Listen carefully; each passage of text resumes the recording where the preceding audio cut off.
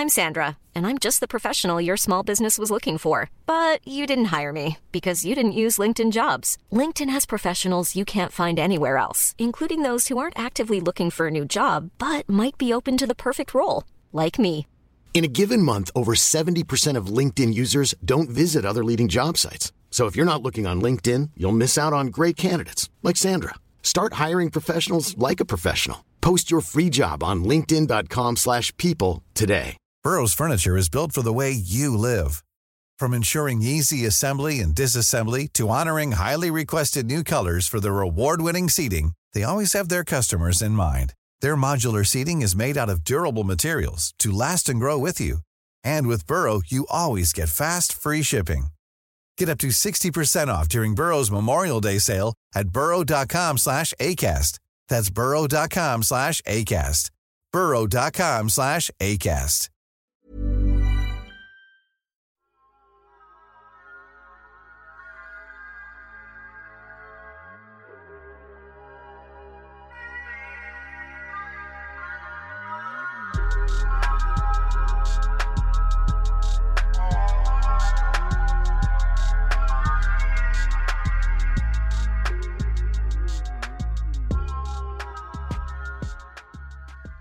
Hello and welcome everyone to the Blurty Massacre podcast. We have a great show planned out for you guys today. Your basic fix for all things black and all things nerdy. Let's go. What's poppin'? Anyway, before we get into our show today, let's introduce our hosts. What's going on? The people's everywhere listening through things through your ears. This is Brother Ghoulish, the host of Brother Ghoulish's Tomb, Brother Ghoulish's Dracula Breakdown, and other Brother Ghoulish things. That's me. Ooh, love it. I am Sheree the Slayer. I am half of A Nightmare on Fierce Street, and I am 1/8 of the Alter Tapes, and I am one of your blurs today for this traveling adventure. Your exits don't exist, so sit down. You wouldn't know. You might as well buckle the fuck up. Right? Right? This is Spirit Airlines. Oh, God, no. No. That's what you get for paying $17 for this round trip flight. Right. Now sit down. No. Buckle up. We can't use free coupons for this ride. What do you think is going to happen? And my name is Zero Gravity. I'm New York City's spookiest MC. And my knees hurt after Friday. So let's get this podcast popping. Before we get into the good stuff for this episode, what's popping? Let's see what's going on recently in the horror community. What's going down right now? First things first, I want to say I was at work last week and I started bouncing off the walls as soon as I got that email from AMC indicating that we're finally getting the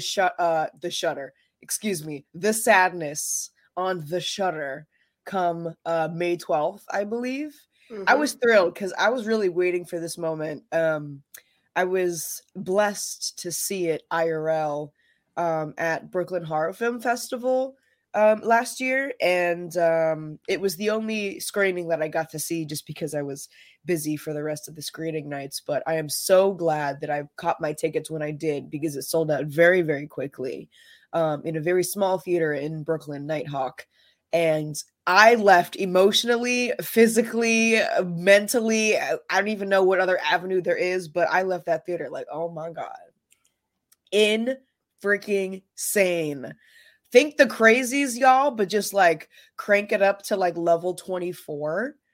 I was having the best time in the theater. And I don't really understand. I mean, granted, I don't know much about the publishing industry, but I really didn't understand why this movie didn't pop off immediately. You know, it got really great reviews, I believe, in Taiwan, but it just really didn't make it out after that. And it's been over a year since it's been released. And I was just so confused as to why no streaming services, no publishing companies picked up this damn movie, because it is fucking insane, man. So I have been subconsciously waiting for this announcement since October, and I was very pleased to get it. And I think this might be like watch party material or something because it's not a very safe one to do alone. I don't think it is. I am into this already just from what you said. I'm making a space in my calendar right now for May 12th. I will see you there, Shudder. I'm ready. I am too. It sounds interesting. I haven't seen The Crazies yet, though, but I know what it's about. Really? Yeah. The Crazies is definitely a fave. I mean, of course, it's not a perfect movie or anything, but, you know, it's in that kind of gray area that's like infection movie. You know, people get upset when you call them zombies because they're not running around biting people. But, the general, I know, right? Eye roll. The general invasion, apocalypse, infection kind of movie. And the reason why I compare it to The Crazies is because the infected population are like infected with a kind of rage, or like 28 Days Later, really. Just crazy motherfuckers like everywhere, like, still with motor functions, still vocal about things, which kind of makes it another level of scary because it's not just like a virus. There's just pure hatred and just ugliness of the world. And it makes it even more touching, I guess, because it actually takes place during this pandemic. I believe they call it something else, but you see the masks on the ground and you get it, and it hits harder because of that. I don't know, maybe that's why it didn't get picked up immediately, because it's still pretty soon. You know what I'm saying? But I just want us to all agree, because this is a conversation that keeps happening in the horror community on Twitter. If it gurgurs like a zombie, it's a zombie. Yeah. Let's stop being precious.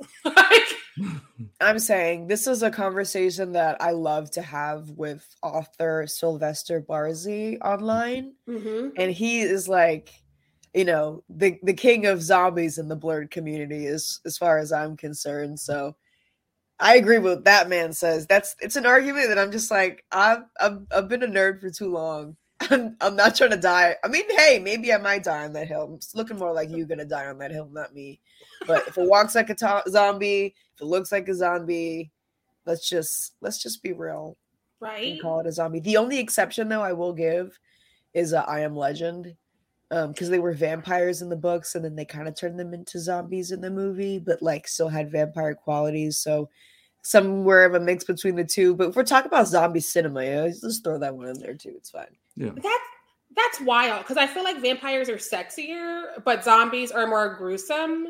Yeah. And so to like make that leap, now I'm gonna read the book. Yeah, the only time I don't think about, because like vampires are always, like you said, more sensual, unless it's, I don't know why, the ones from like the angel makeup where the face gets scrunched up. And then I think about how they did that on Eddie Murphy for Vampire in Brooklyn, and he was looking like a Klingon, and I was like, that ruching is like, ooh, I'm not turned on anymore. But everything before that is so hot because like all the velvet drapes, the leather clad pants, of course. I imagine that their apartments smell like dragon blood incense. Like, it's giving me all of the sensuality. From the Renaissance fair.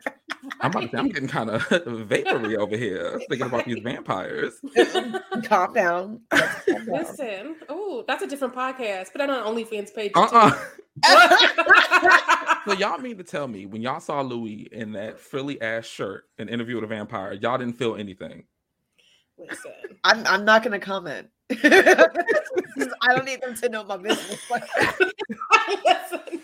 No, because Interview with a Vampire, I saw that as a child, and I was like, so Brad Pitt and Antonio Banderas just running around here being hot? Okay. Right. But they kept giving Tom Cruise stuff to do, and I don't know for who. There was a really cool picture of Tom Cruise getting up in the makeup for that movie that was on our timeline earlier this week that blew my mind, because like he literally had his hands put out like very, what's a non-offensive way to put my hands up and say it? Like this, for people that will be seeing this video. And like literally people were just like tending to him, like doing everything. And he had the effect that was on his face, like when Lestat went down into the water. And so like he was like, rotting. It looks so good. I mean, the makeup looked good. I've never been a Tom Cruise fan. He's always, I don't know what it is about him. There's just some people I look at him like, we can never be friends. And he's one of them. That man is a nut. He is a whole nut. Like, before he jumped on Oprah's couch, which the disrespect, like to run into a Black woman's TV show and put your feet on her couch and jump around Wait, out of pocket. What? For real? He did that? I think it's one of the reasons she ended the show. She was like, clearly I'm being disrespected on my own stage. We got to cut this out. Yeah, he I got some literally, research to do later. Shit. when he was having his I'm Tom Cruise and I'm Not Stable No More tour, he was just jumping on her couch in his shoes. Yeah, he was screaming that he loves Katie, whatever her name was. Yeah, he was like, I love Katie. I love this woman. It was definitely giving, under the influence of something, because it was very strange. Like, it was very weird. With his shoes on, though? Oh, my goodness. Yeah. He lost his damn little man mind. Like, this is not the short king energy you want to see on daytime TV. And I remember just being like, if I were Oprah, I would throw hands. But Oprah is a classier lady than I am. And so she was like, this is our last interview. That thing was so crazy that even when they parodied it in one of the Scary movies, even that didn't hold up to the insanity of the actual scene. Like, it didn't need to be parodied. No. I am taken aback right now. But it's not something that I totally don't believe would happen for a man like Tom Cruise, because he's just kooky. Right. All sorts of kooky. Yeah. I have never been a fan. And then I saw that and I was like, it's reaffirmed. He insulted Oprah's couch on national TV. I ain't gotta make amends. That's it. Period. Anyway, what else is popping?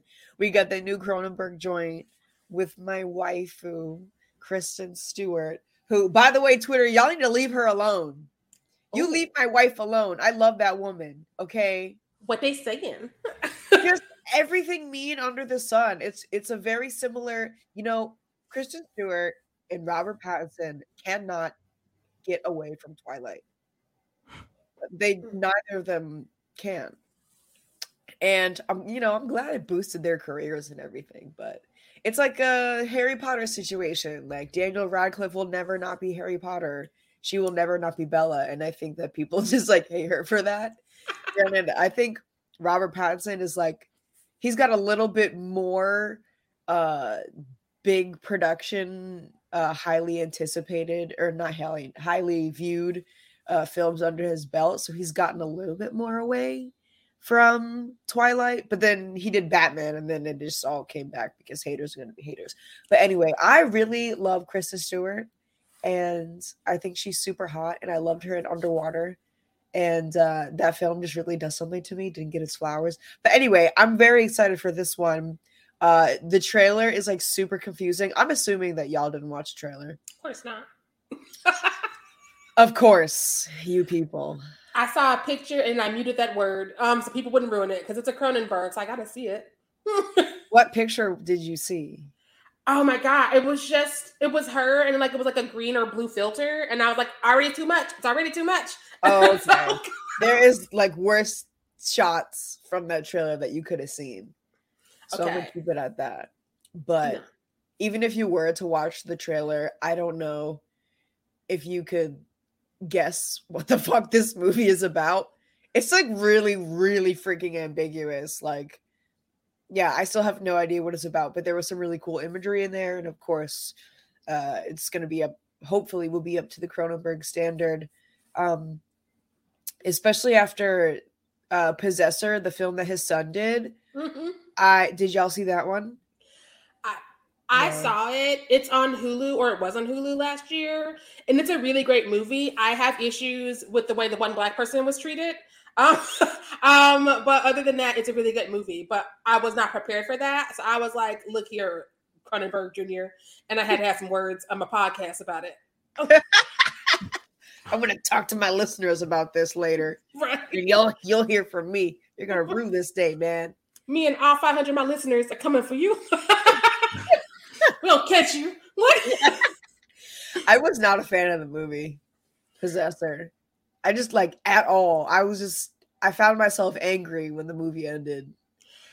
I was into it. I liked it, but I found myself wanting to first off talk to him about the way that Black women was treated.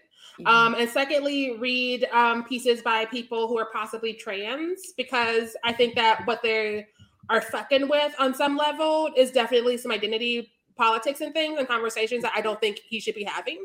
I mean, I don't know him, so maybe I'm completely wrong and he should be having them and I'm an asshole. But it did not feel like this was something he'd been studying or talking about or like working with for a minute. It felt like it was like, I'm gonna do this. And so we have all these leanings about gender, and I'm just like, or what are okay, but like, I think you should have hired some people. I see. I don't know. I only saw it that one time, so maybe I could give it another rewatch. Oh, I'll never go back in. Or I not. Can't say you should. Or not. I don't know. I don't know. But all I remember is being just like kind of pissed. And then there was that whole fiasco about like the unrated version, but like the unrated version just had like a little bit of dick and balls in it, and like that was it. It was kind of a hubbub over nothing, if you ask me. Listen. But it's fine. I am much more excited for this one just from that little peek in the trailer.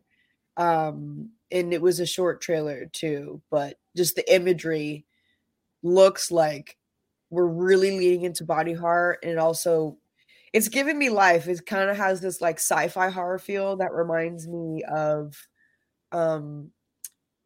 the short from VHS 94, like the Cyborg one. Oh yeah. Yeah, like that kind of vibe, like dystopian future cyborg horror or something like that. But I still have no idea, but the imagery is there for me. So I don't know. I'm ready. I'll get my ticket. Like, I'm gonna see it just because like I got into the Cronenberg train late in life, because like as a kid sci-fi shit was always on, and so I've seen bits and pieces of like The Fly and stuff, but since like I was like I'm gonna actually like put time in and do some homework, I'm like, oh, he'd be hidden. Oh, like yes. Even like for being around in the 80s, where things were just always problematic, his movies be hidden. Like I watched The Brood a couple weeks ago. Oh, The Brood slaps. I haven't seen it in a while. When she lifts that dress up, I'm just like, the fuck is we doing? The fuck is happening? That's the best reaction you can possibly get out of a Cronenberg film. What the fuck is this? Right? Because I was with it. I was like, okay, these like weird little like messed up elves are like attacking people who's going to be enemies of her. So she's probably related somehow, and she's involved in this. And then she was like, I'm not only involved, I'm the president. And opens up that dress. It's like, oh no, no! Stop licking that baby sack! Oh, oh my god. Anyway. What else is popping, y'all? I see some more stuff on this list. What's good? So a Black Lady sketch show is back, and we've brought up Miss Robin because she's a queen and she's gonna give us some horror eventually. But like also this show has that whole element of them being at the end of the world, possibly, that keeps taking turns. And so y'all better be giving them these views or we're fighting. Like just go ahead and line up if you're not watching a Black Lady sketch show. So I can start tagging you right here, right now. Let's do it. Look. Right here, right now. I was getting a little bit of like kind of thriller vibes from that first episode. Like we could be leaning into maybe some like thriller parody territory. So we'll have to keep an eye out for that. Just because, you know, like you said, that whole overarching theme that's been going on since the first season about like the end of the world or whatever. I'm like so with it. It's like a mix of the end of the world with, I don't know, maybe a little bit of like Saw.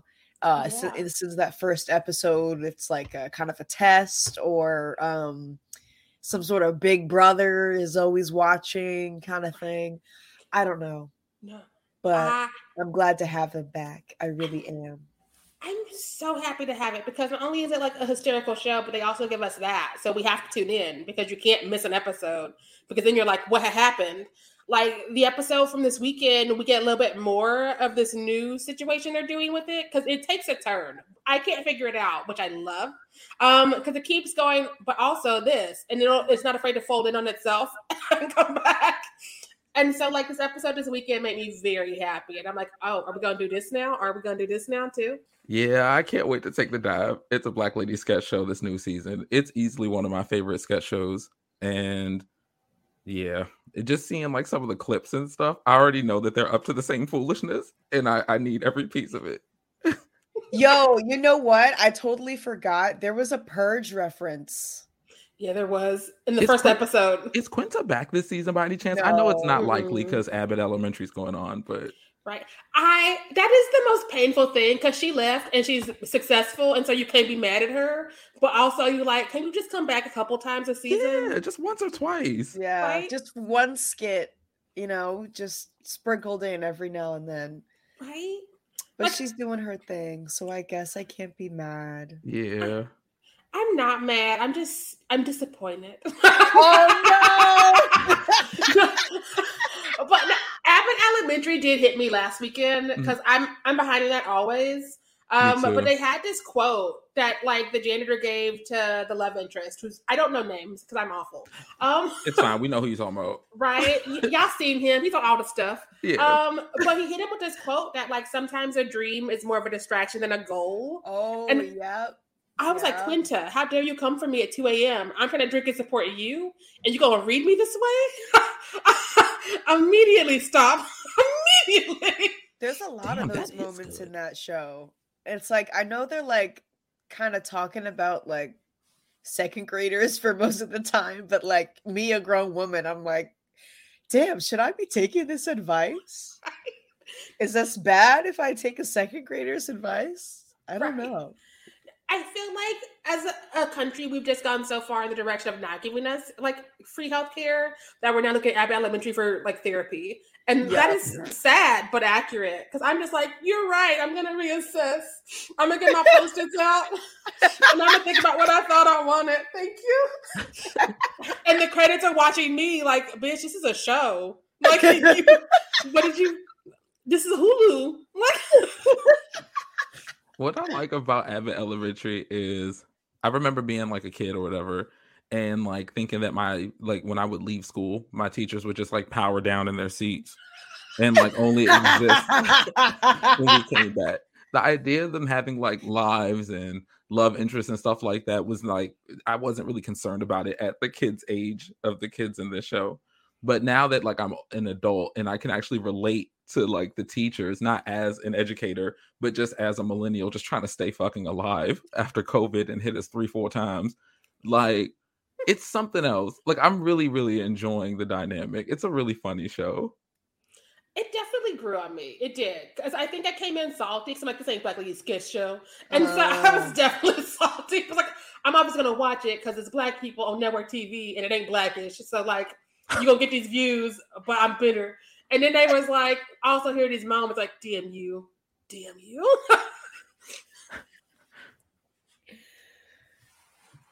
What else? Anything else for What's Poppin'? Because we're talking about comedy, which is always a thing we end up doing here anyways, I can't say enough good things about Jared Carmichael's Nathaniel on HBO Max. I just watched it last night. Hot damn. I want him to do more, and I want him to give us some horror. I know he's like dabbled nearby the genre because I saw something at Sundance last year, but like I want him to go full throttle because the way that he tells his stories, I can't because he's like dealing with like family trauma and secrets, but making it funny, but also being really honest and open. Like, there are multiple moments where he's like, I don't really have jokes for this one. I'm still processing it, but it's just part of the story, y'all. And I'm like, and so let him write something, whoever's looking for more Black people to be doing horror movies, not Blumhouse. Oof. Shade. Always. Shady lady. Shady lady over here. Goddamn. I will add this to my list. And it's less than an hour. So like, right? I'll put that up to the top of my list then. Because I put it on last night because I was like, I'm doing taxes. I need to be picked up. And I don't say I was picked up, but I felt hopeful because again, like watching somebody else deal with family trauma and family secrets and make it into art and find humor in it is just something that I don't think we have enough of. because usually when we have Black people in trauma, it's written by white people, and we know how that goes. That's why we have a podcast. But and so to have it be somebody who gets to tell the story and own the narrative and be like, this is my messy fucking up family.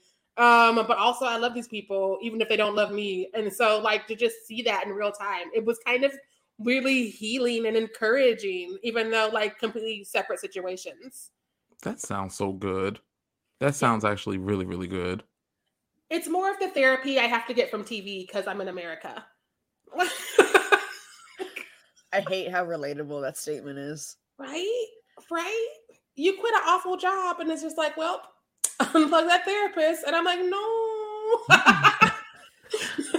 She had so many more stories to hear. We had so much more work to do.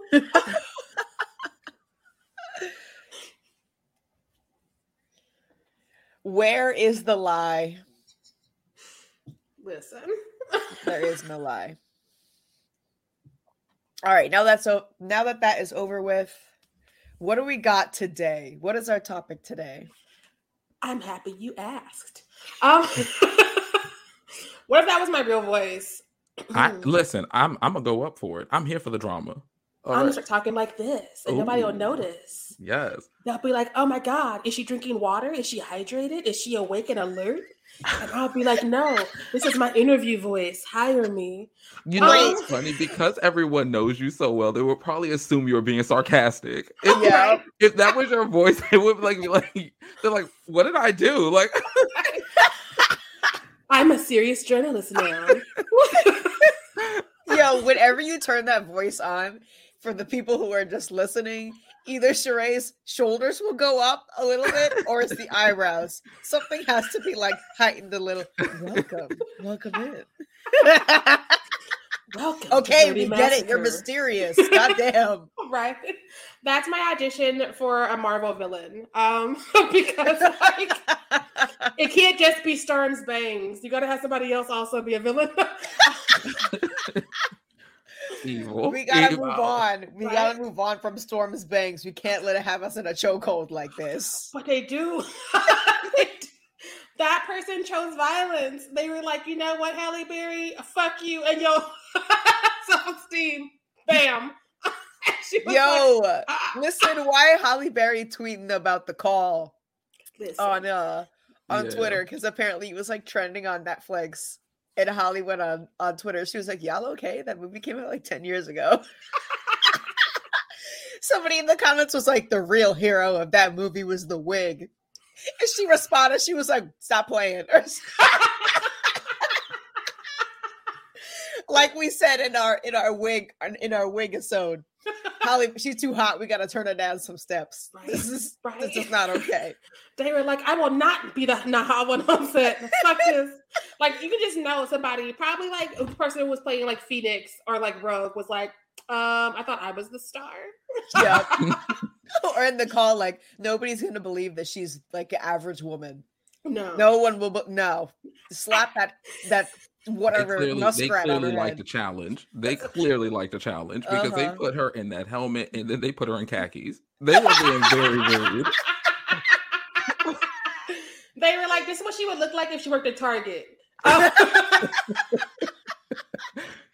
Not Tarjay Berry. I really cannot. Tarjay Berry.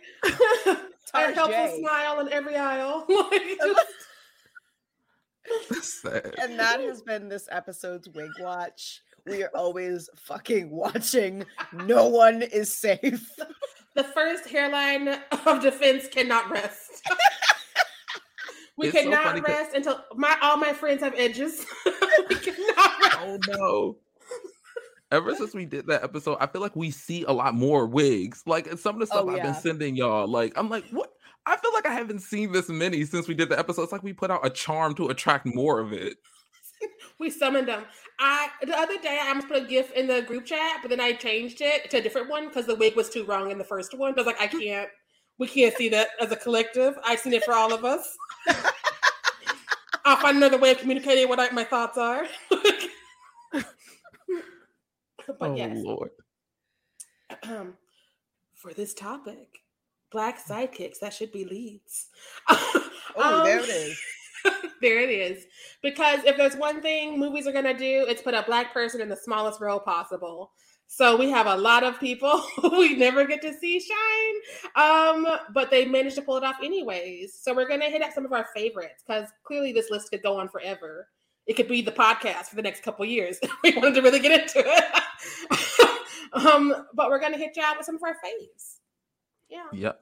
And we first will take a quick layover for some real talk. We're going to be talking about the things that are associated to the topic, but aren't actually the nitty gritty. And I wanted to get the ball rolling with, you know what? When I put this on the list, I kind of felt like we talked about it before, and maybe Sativa told me otherwise. But Marlon Wayans was supposed to be Robin in Batman Returns, and is still getting paid from it. Because I definitely feel like we chatted about it on maybe the Wig episode. I feel like I record to Wig episode. I record too. That. Actually, no. Okay, I think it was for We Deserved. Yeah. Yes. Okay. Yes. There we go. I don't know. We just be talking. Listen. Who cares? Listen. We'll talk about it again. Right? That makes you feel better. I want somebody to pull up at the end of this season and be like, here's how many times you mentioned Marlon Wayans. Here's how many times you mentioned Halle Berry's wig. Here's how many times you forgot what show you were on. What?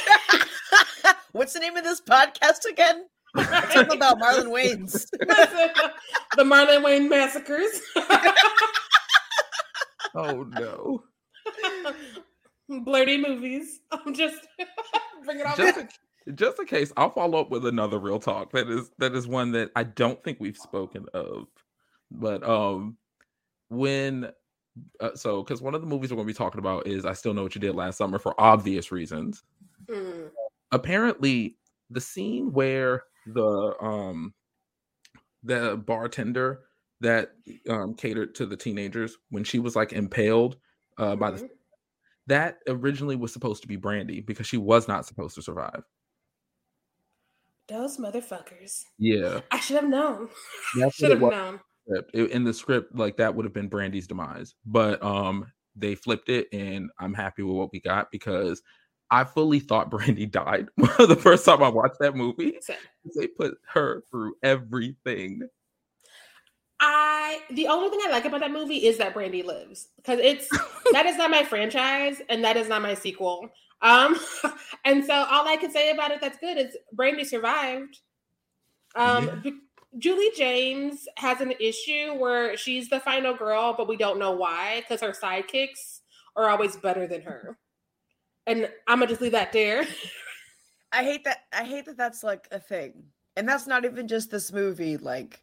There's plenty of movies that thankfully have been semi-erased from my brain because they never have that big of an impact. But it's the community that drives the plot, not necessarily the main character. And then everyone else dies just to add dramatics and, raise the feel of the tension. And it's kind of that's not how this would play out in the slightest. Mm-mm. If all your brains and your brawn and your wittiness and everything is just kind of swiped from you, I don't know. It's because she's a virgin. It's because she's Christian. It's because there's always some weird underlying, she's in white and she's this, so therefore, it's everyone else's duty to feed you to the end of the movie, I guess, or whatever. But I don't know. I still know What You Did Last Summer was kind of one of those movies for me. And even though it was great that Brandy didn't get nuked in the first 30 minutes, we maybe would have guessed, it was one trope. You can't check the box for one trope, but then you could check the box for another trope. There are those 5, and it's going to be at least 2 of those in that category. And yeah, they are not the first to die, but there's 4 other categories that need to be paid attention to. So it wasn't really it for me, but hey, we got to see Brandy in horror, and I would like to circle back to that eventually. Hey, Brandy girl, what you doing? Right. I got a podcast. You want to come? Let's get a movie that we all like. Let's get her in one of those, because like this one happened, and I mean, almost doesn't count. You said it yourself, Brandy. Almost doesn't count. No. We need a do-over. One without Jack Black in that wig. Oh my God. What'd you say about the Jaws theme song? You hear the Jaws theme song, it's just sadness and yarn. Every time he pops out of the pool with that wig on, and the wig is dry and he's wet, and I'm just like, make it make sense. I hear the Jaws song, like, y'all in danger. Why are y'all still on this island? This ain't right. You ain't safe here. Look at him. Is it mathing? Look at him. He is sweating and dripping, and his weave, which is yarn and sadness, is just like clinging to him. It's like sucking his soul from his head. We're never gonna get over this. I want an apology from the production and Jack Black. Like, I just, that's what I need in order to start healing. And I can't start healing until I get those things. No, Jack Black is not the villain here. I want to talk to hair and makeup. Yeah. But also, I feel like he could have been like, you can say no. No is a sentence. And he never tried it. He was like, that looks right. And he put it on and he ran around like where the wild things are. And I was like, good sir. Good sir. Let me tell you something, Sean. You're right. His ass should have said no. Zoe Zeldana should have said no when they had her do Nina Simone. Oh, yeah. There's a lot of people who should say, you know what? Look, I need to protect my brand. right? And I'm just not doing this. Listen, literally, if you know you're about to do something that's messed up, you need to think about the Twitter streets, because like we're going to see it and we're going to talk about it, and people are going to at you and your mama and your auntie. Do you want to bring shame on your whole family because you want to wear a bad wig and hop on some water and brandy, or do you want to do the right thing? Do you want to Zoe do the right Saldana like thoroughly fucked up though. Which makes me sad because we were rooting for her. We were all rooting for her. Like, you know, a bad wig is a bad wig is a bad wig, but like a prosthetic nose, child, what? Come on now. You saw that coming from a mile away. You can't tell me otherwise. She was just thinking about her bag and not about the Twitter receipts. That call came from inside the house, and it ain't supposed to be that way. It ain't supposed to be that way. Some more real talk, because we're doing Black Sidekicks that should have been leads. So, you know, we got to talk about Rachel True. After we talked about her a lot. After we talked about her tarot deck, I ordered it and I'm living my best life. And she includes essays. Right? I love it. Like, I highly recommend it for people who are starting tarot because she makes it easy and accessible. People were trying to come at her because the cards are made of paper, and I'm like, I don't know what else you make them out of. Like, I just, do you have golden cards? No, wait. Seriously though, like if they're tarot cards, what else would they be? Listen, the reviews are so many Karens. It's too flimsy. I had to eliminate it.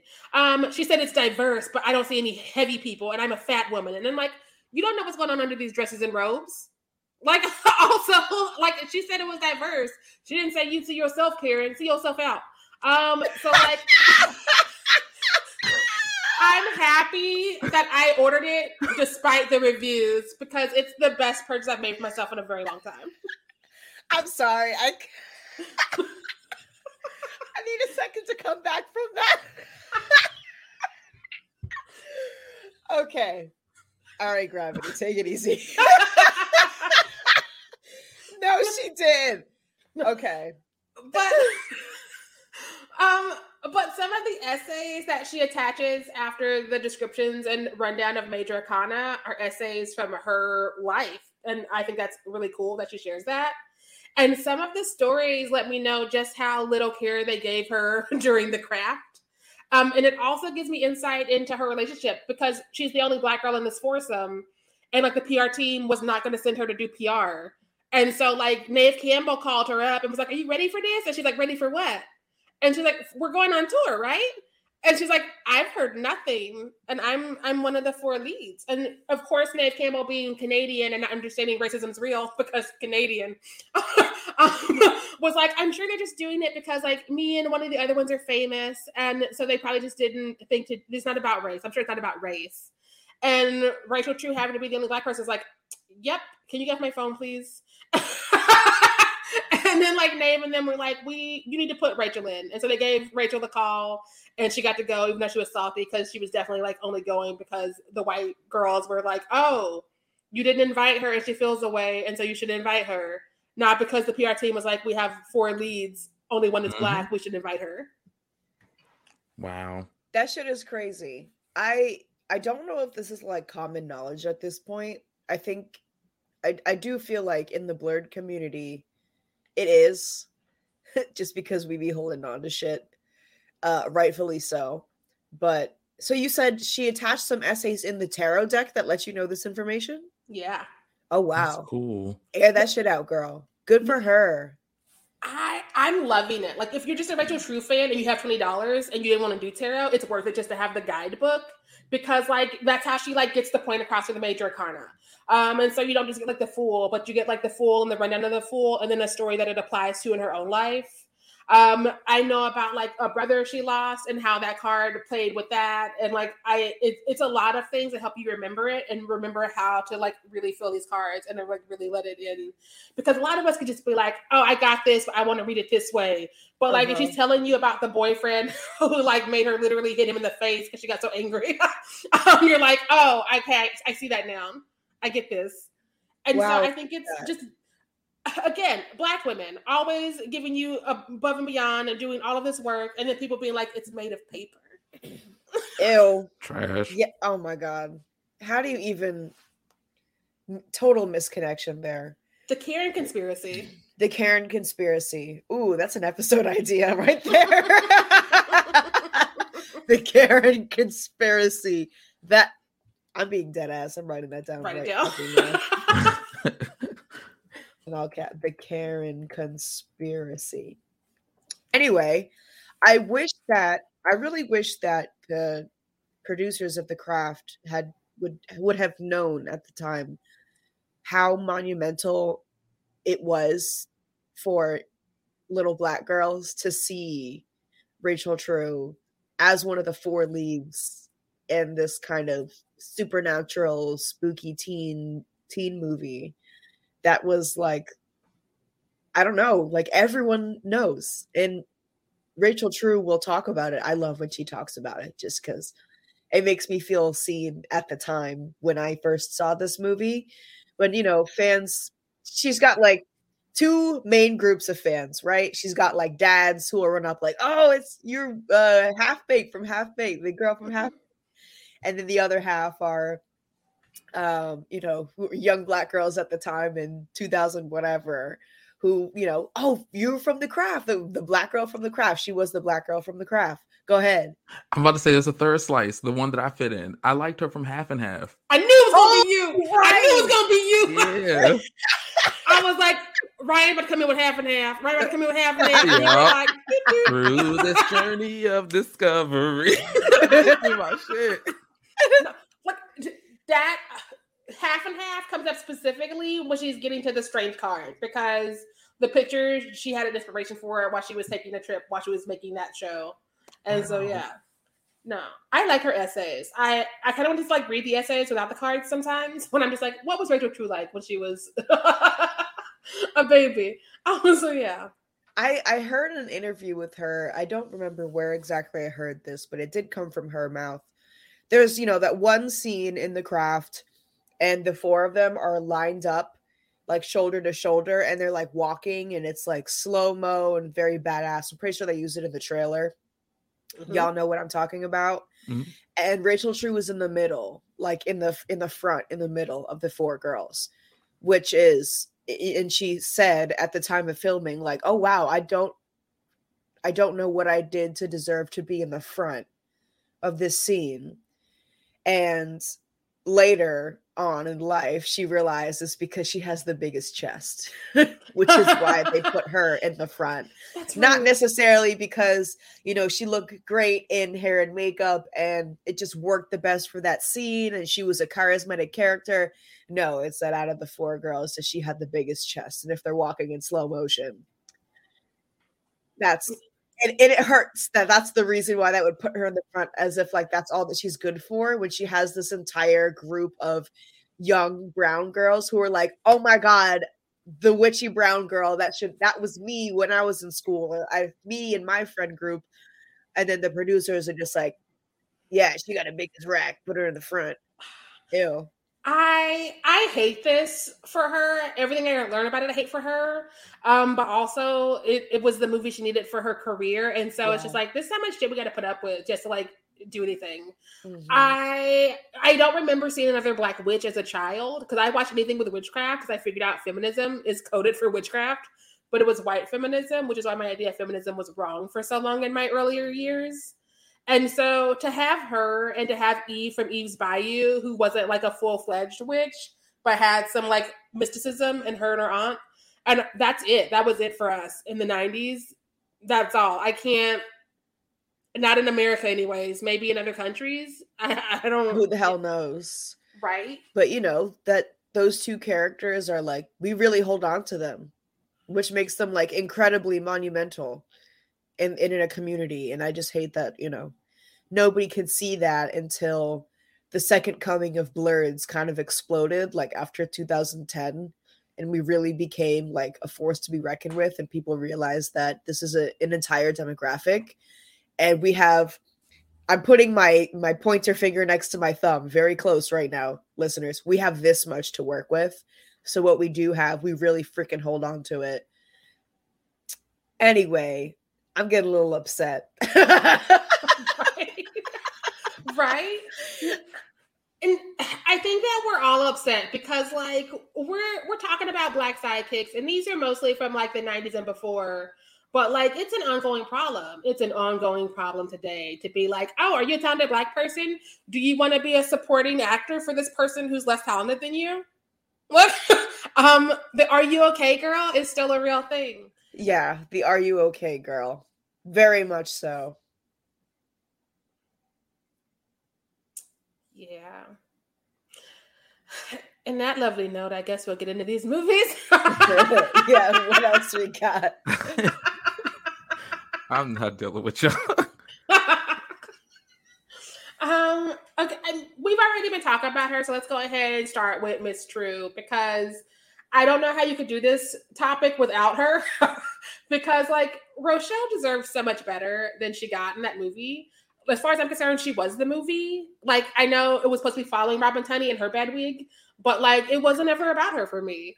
Like I was like, where Rochelle at? What's she doing?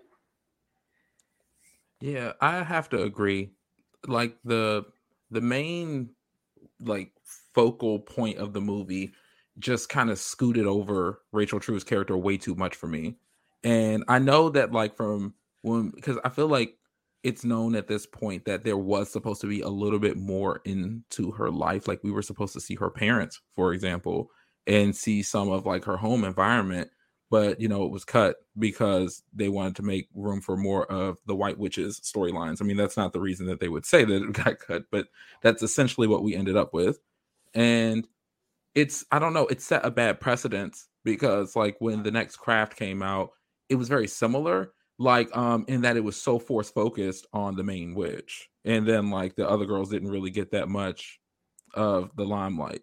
And Legacy, right? Yeah. Legacy. I didn't know that there was a trans girl in the group until like the middle of the movie because she had a line. Yeah. And I'm like, what's her home life? Because like I think it's awesome we get to have her, and it's not about trauma and about transphobia, but also if it's like a buried line in the middle of the movie and a Google search after the movie goes off, then like who's that for? Mm-hmm. Exactly, because it's a missed chance for someone to see themselves represented properly. Like the more that you dive into the trans storyline, there's a lot that can be talked about there. Same difference with like, Rachel True's character. Same difference. If we had seen her home environment, that would have been another point for people of color to relate to her. Right. And the fact that they cast her and was like, well, her thing is racism now. When nobody else has anything that's like something so like blatant, because like Neve Campbell's character has the scars and her mother's pressuring her to like look perfect. You have, I forgot Fairuza Balk's character's name, Nancy. Yeah. You have Nancy, who's a psycho, but also has a bad family life. And so you almost want to feel bad for her, but also she's wilding out and killing people. So you can only give her so much sympathy. And you have Robin Tunney's character who has that bad wig and just moved to a new environment. And then it's just like, well, Rochelle's black, so this one girl's racist, and that's her story. Period. Yeah. The end. And it's a double whammy of sin because, like, by them only focusing on her and not adding her family or maybe even a cousin or a sister or something, we only end up with one person of color in the film. Whereas, like, if you're someone at home who is white, like, you have three witches that's like, am I more a Nancy? Am I more a... I can't remember the other girls' names, but yeah, them. And, like, yeah. They don't matter. It was Rachel True's movie. Yeah. And I'm also mad because the same writing team was like, what if we try and make them feel bad for the racist? Which you can't. You can't. The girl was calling her the N-word with her full chest and torturing her. I'm happy she's bald. I hope she got balder. I would like to see those deleted scenes. There goes your scalp. Right? Right? No, you want to come from somebody? Well, snatch your hair. Like, you too can get a bad wig. Apparently, we got plenty of those going around here. Like, because they definitely try to do that whole, like, well, why is it me? What's happening to me? It's like, you're a racist bitch. That's what happened to you. This is you drinking hatred like poison, and now your hair is gone. You played games. Now it's not anymore. Minnow knew not to give my ass no powers because she wouldn't have got the word out. The moment she was like, I don't like, and she started to say it, I would have said, like, I'd have put my hand up, and her shit would have twisted around like Reagan off a fucking Exorcist. Right?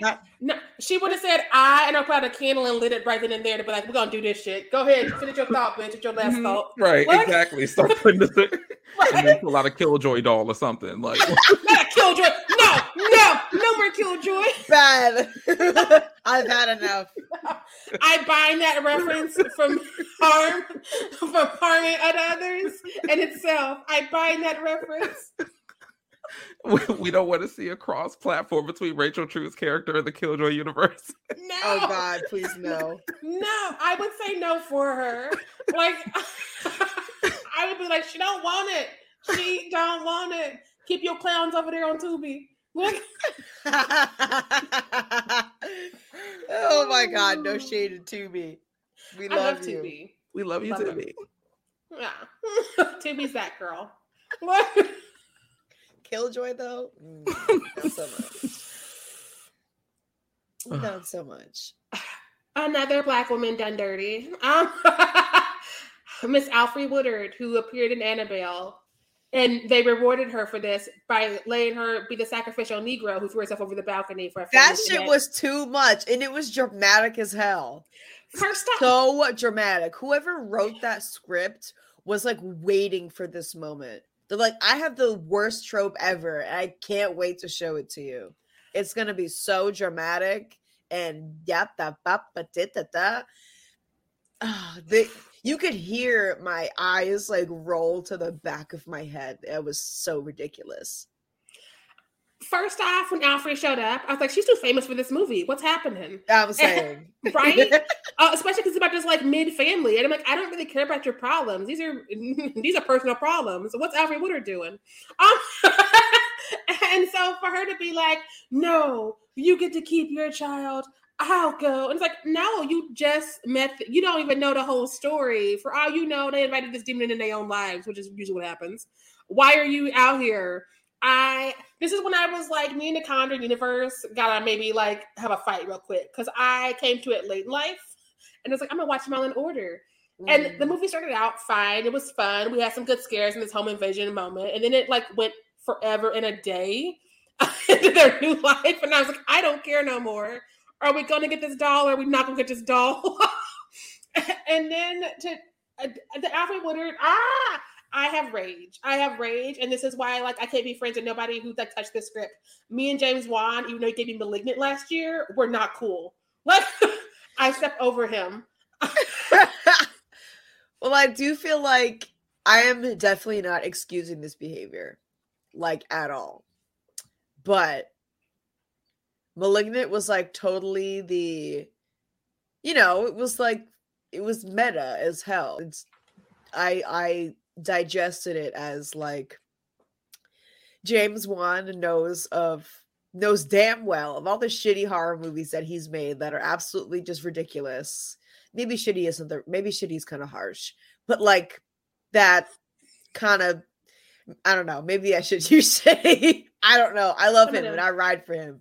He's a very important person in the industry for us. But you know what I'm saying? It was like he knows about all the ridiculousness that went down, which is why Malignant was so ridiculous, like out front, which makes me kind of think that, I mean, maybe I'm being optimistic here and I just like, I don't want to have to write James Wan out like everybody else, but self-aware of like how that's just so fucking stupid. There's just like no other way to put it, especially like it aged horribly, so horribly. And it wasn't even that long ago.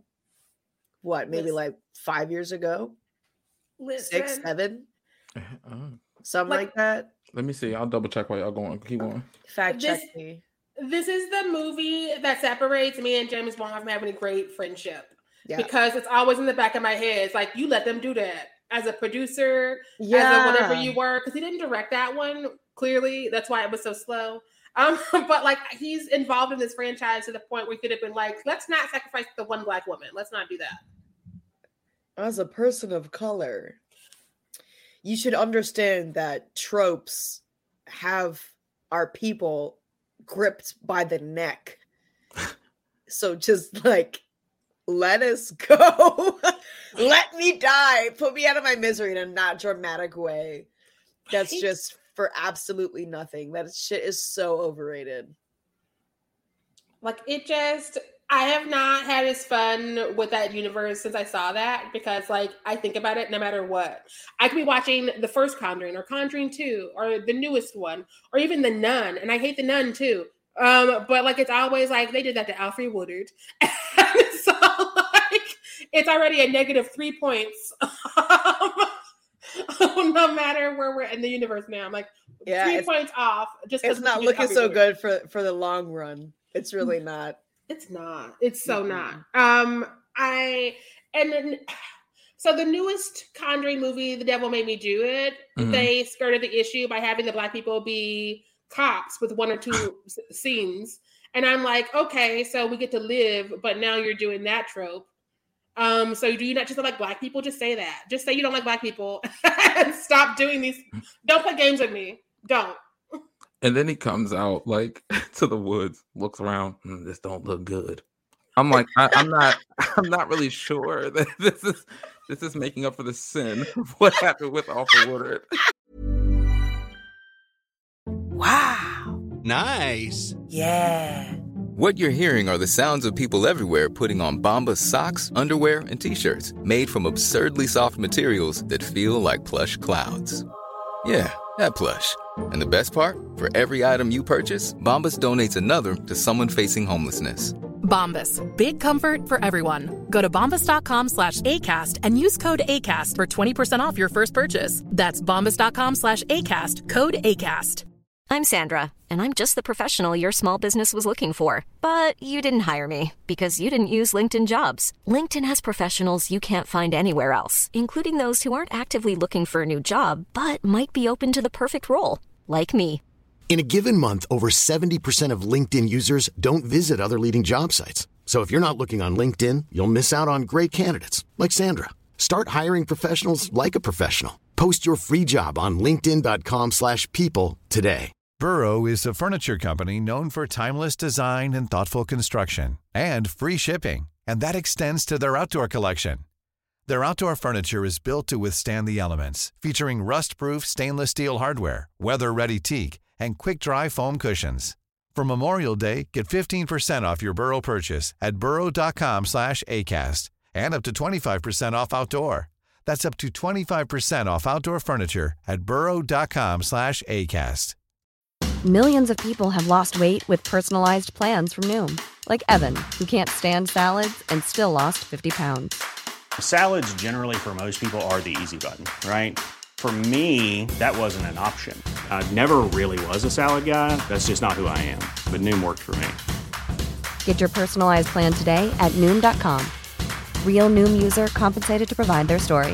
In 4 weeks, the typical Noom user can expect to lose 1 to 2 pounds per week. Individual results may vary. This don't look good. No, sir. It does not. Ain't got the word. Oh my god. Oh my god. Yeah, no, when I first saw that atrocity, I was like, why? It just didn't make sense. Like, she literally just jackknifed out of the window just because something's happening to white folks. Like, she has the range to deliver a lot more than that. And they could have even, like, if they wanted to kill her so fucking bad, they could have, like, turned her into a damn zombie or something and just at least get her paid and put her in a few more scenes or something. But I mean, even, you know what? No, it's like that would have been better, but that's still, it just sucks because they didn't give her any other storyline than my contribution to the movement of this film is making sure that the white people make it. And I'm not okay with that. And I don't think I ever will be. Did they do that in, I know we don't like to talk about this very often. Freddy versus Jason, are you about to say that? No. Okay. I think I might be mixing up these two movies in my head, but y'all could clarify for me. Did they do that in Jeepers Creepers too? I haven't seen that in so long because that Victor Salva and me are not gonna sit down. Yeah. I don't remember there being any black people in that though. But no, also it's been there was a hoodoo voodoo lady. The hoodoo voodoo lady, and it was her job. Like, don't you hear that tune and you run. I think she actually came back later to like warn what's his face? Justin Long. I don't remember if she died, but either way, it didn't freaking matter because she was fulfilling the trope of don't go in there. I got voodoo knowledge, so let me tell you, because I'm a 30-century-old black woman who knows my way around these fucking folk tales for some goddamn reason. In the middle of nowhere, Texas or whatever. Can we just talk about how black women over 40 in the horror genre have to be hoodoo voodoo priestesses and or maids? You know what? Make a Venn diagram. Make a Venn diagram. Like, one side is like just a straight up mammy, and the other side is like the hoodoo voodoo lady, and it will almost be a full circle, like maybe 2 degrees off from a full circle. Right? Ew. No, like it's real. I'm just like, oh no, you're 39. This is your last year. Have fun. Have fun. And then you cut to their birthday and like, oh no, this apron showed up. Look, and I'm like, well, it's been decided. You will be doing hoodoo. Sorry about it. Not the apron, anything but the mammy apron. Hollywood just sends them out. It's just like, oh, who's turning 40 this year? Apron, apron, apron. Incense. Apron, apron, apron. Apron, apron. Yo, I'm writing that down too. We better come out with merch soon. Is that what we're doing? My god, the apron awards. That's too much. It's like Duck Duck Goose. Apron, apron, incense. Oh no, not incense. Please. No. And you got Octavia and Ma being like teetering. She deserves so much better. And we can't like fully rope her into the theme of black sidekicks because she didn't carry that movie, but she had the tropes of a sidekick, which were just like truly pathetic. I mean, like her character was just like, I was hyped when I heard of the movie and saw the trailers and everything, because in my mind, I'm like, yes, we got a black woman slasher. Finally. Like, you know, hoping this could be a franchise or it could be a thing, or, you know, we need somebody. I mean, Candyman has been around for a while now, but like it's time for a new character. So I was imagining that Ma was going to be this vicious, you know, serial killer, mutilator. I don't know, something for us. And she just ended up being like so pathetic, like as a character. Was just like you're not even afraid of her. She was just sad. Shit, I was scared of her. I was very afraid. Laughing. I kept laughing because first off, yes, for Octavia not playing the maid for the first time ever in her career, but also the things they put her through. It was such a Lifetime horror thriller movie. You're so right. That's a perfect way to put it. Yeah, like at the end when she like oh my god. Okay, so if y'all haven't seen Ma. These are spoilers, but it's fine. It's Ma. Like at the end, But she has all of the kids hostage, and they're waking up to see what she did to them. And she painted the one black kid white. I was like, I feel like this is a hate crime of some sort, Ma. I need you to unpack a lot of things for me. Because he woke up, and because everybody else is like, oh, no, I'm tired of this. Oh, no, I'm stapled to that. Oh, no, my tongue is cut. And he woke up to a hate crime. And I was like, okay. But like, that was Blumhouse, right? Oh, I'm sure it was. What? It has Jason Blum all over it. Smells like it. Listen. I'm sorry. I also, her wig, we need to go ahead and give her she needs to be an episode later in life because there's just a lot to be said for Ma and what could have been and what we ended up with and the wig and the cardigan combos. A wig and cardigan. Yo, you know who would rip her apart? I know we're not supposed to talk about this anymore. We're like done. But Chris Rock would have a bunch to say about her on that fucking creamy crack. But I guess it worked for her character, so whatever. It did. I had to see the last of it recently. I think VH1 was playing it before Drag Race. And I was like, y'all picked Ma this week? Really? And so I was watching her carry herself up the stairs as the house was on fire. And I was like, this movie really was out of pocket. And I keep saying I remembered it wrong, but I did not. It just felt like a fever dream, huh? Right. I was like, I'm gonna take this secret somehow win for big black women, but it don't feel like a win. I'm gonna accept it because what else do I got? It had potential though. It really did. Yeah. I wouldn't even be mad if they tried to give it a second shot. She could be alive and she could be terrorizing another group of kids. It just felt like a waste for Octavia because she's just like, she's phenomenal. She's definitely alive too because of the post-credit, the little alternative ending that they had where they show her burnt up and walking around inside of that veterinarian place. Oh well, hey, cliffhanger. Maybe they should just like sell the rights to Monkey Paw and then see if you know they don't want it. We don't want your baggage. Can you imagine that pitch deck? Just a bunch of cardigans yes. and like the mushroom bob wig. And it's like Octavia won't return our phone calls, but she did originate the role. So we're hopeful. Don't call me no more. Right. No, like they really did that to her. They were like, you know what? We saw you in The Help and we want to somehow make it worse. Oh God. let us do this. And I was like, you know, there's another like sketch comedy show, black sketch comedy show. I'm like blanking on the name right now. I think it was on Netflix. Damn, this is gonna eat me alive. But anyway, there was a skit that ran me for a fucking loop. And it was like a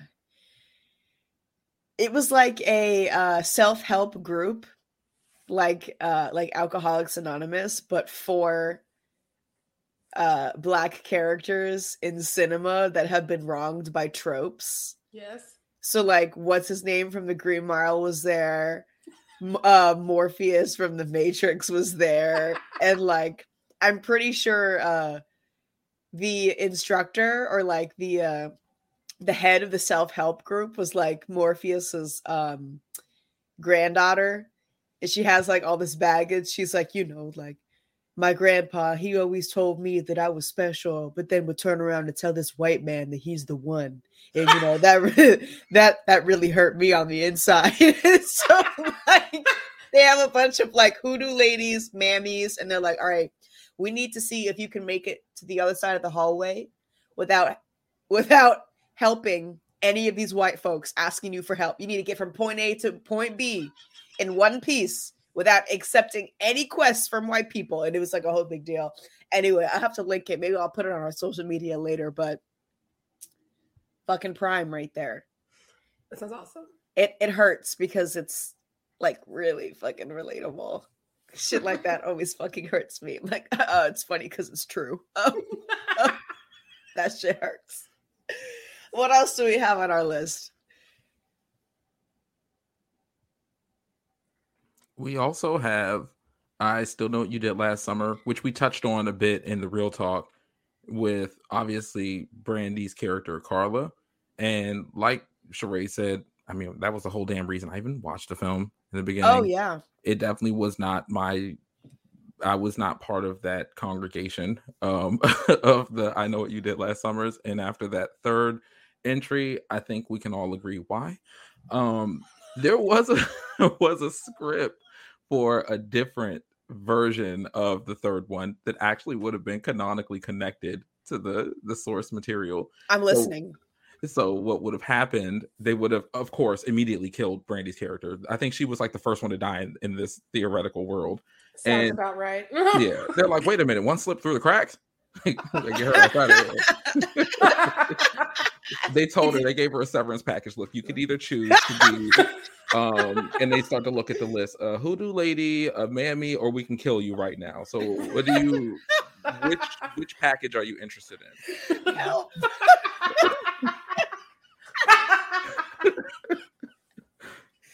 Oh my God. I've never even seen the third one. I just saw it 2 days ago. Oh, really? It's fresh. It's real fresh. I don't know if I've ever hated a movie more. Like, I know I've hated some movies, but I don't know if I've hated one more.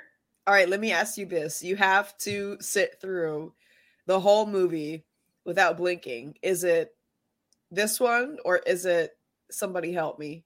Oh God. Oh God. You can't, and also you can't choose to kill yourself. You have to pick one. That was my only recourse. I think Somebody Help Me is a better movie. Damn, it's like that? Really? This is bad. She's right. This is real bad. Like, I have nothing nice to say about it. I could literally, had I seen this, I would have known how bad it was to have the idea to make it a show. Because I was never a summer kid. I never liked this franchise. And I like Kevin Williamson, but this was not for me. But I was like, I'm going to try the show. And I watched an episode. I'm like, oh, no, that's awful. And then I watched this movie. I'm like, oh, so this is where we just build on to this shit. Okay, then. That makes sense. I did watch I originally watched the second one first, just because Brandy was in it. I mean, that's like the only connection I had to this movie. And then I watched the first one just for continuity's sake. And then my deed was done. I watched the first one because as a kid, I read Lois Clark Duncan books because there was a lot of women writing young adult horror. It was all Earl Stein, Christopher Pike. And then I was flipping those Stephen King's. And so I was like, I want to see women writing horror. And so I read the book and I was like, oh, the movie. And so I watched the movie. I'm like, that's not her book. And I never came back. And I didn't find out Brandy was in the second one until I was an adult. Because I was like, nothing else to do with this franchise. This franchise is dead to me. And I was like, oh, if Brandy's there, I'll try again. And I was like, I shouldn't have. Can I ask you a question? How is it? Because I've never read the book. How is the book different? So again, I was a child, and so I can't even pretend to know all of it. Right. But I remember the book making sense. Like, it wasn't this convoluted, we have to explain what we've done because we don't know what the fuck we've done for the last half hour of each movie. And all three of the movies fall into that because they're just like, oh, here's how we have to explain it. Not because it's clever, but because it don't make no fucking sense. And I'm like, why don't you just make it make sense? And that way you ain't got to spend 30 minutes explaining how you got to this conclusion. Too much work. We don't want to do that. If I wanted a word problem, I would enroll in a math class. I came here for a movie. So like, they bother me. I think that the characters might have also been better because I don't remember hating Julie James in the book. I don't remember hating her at all.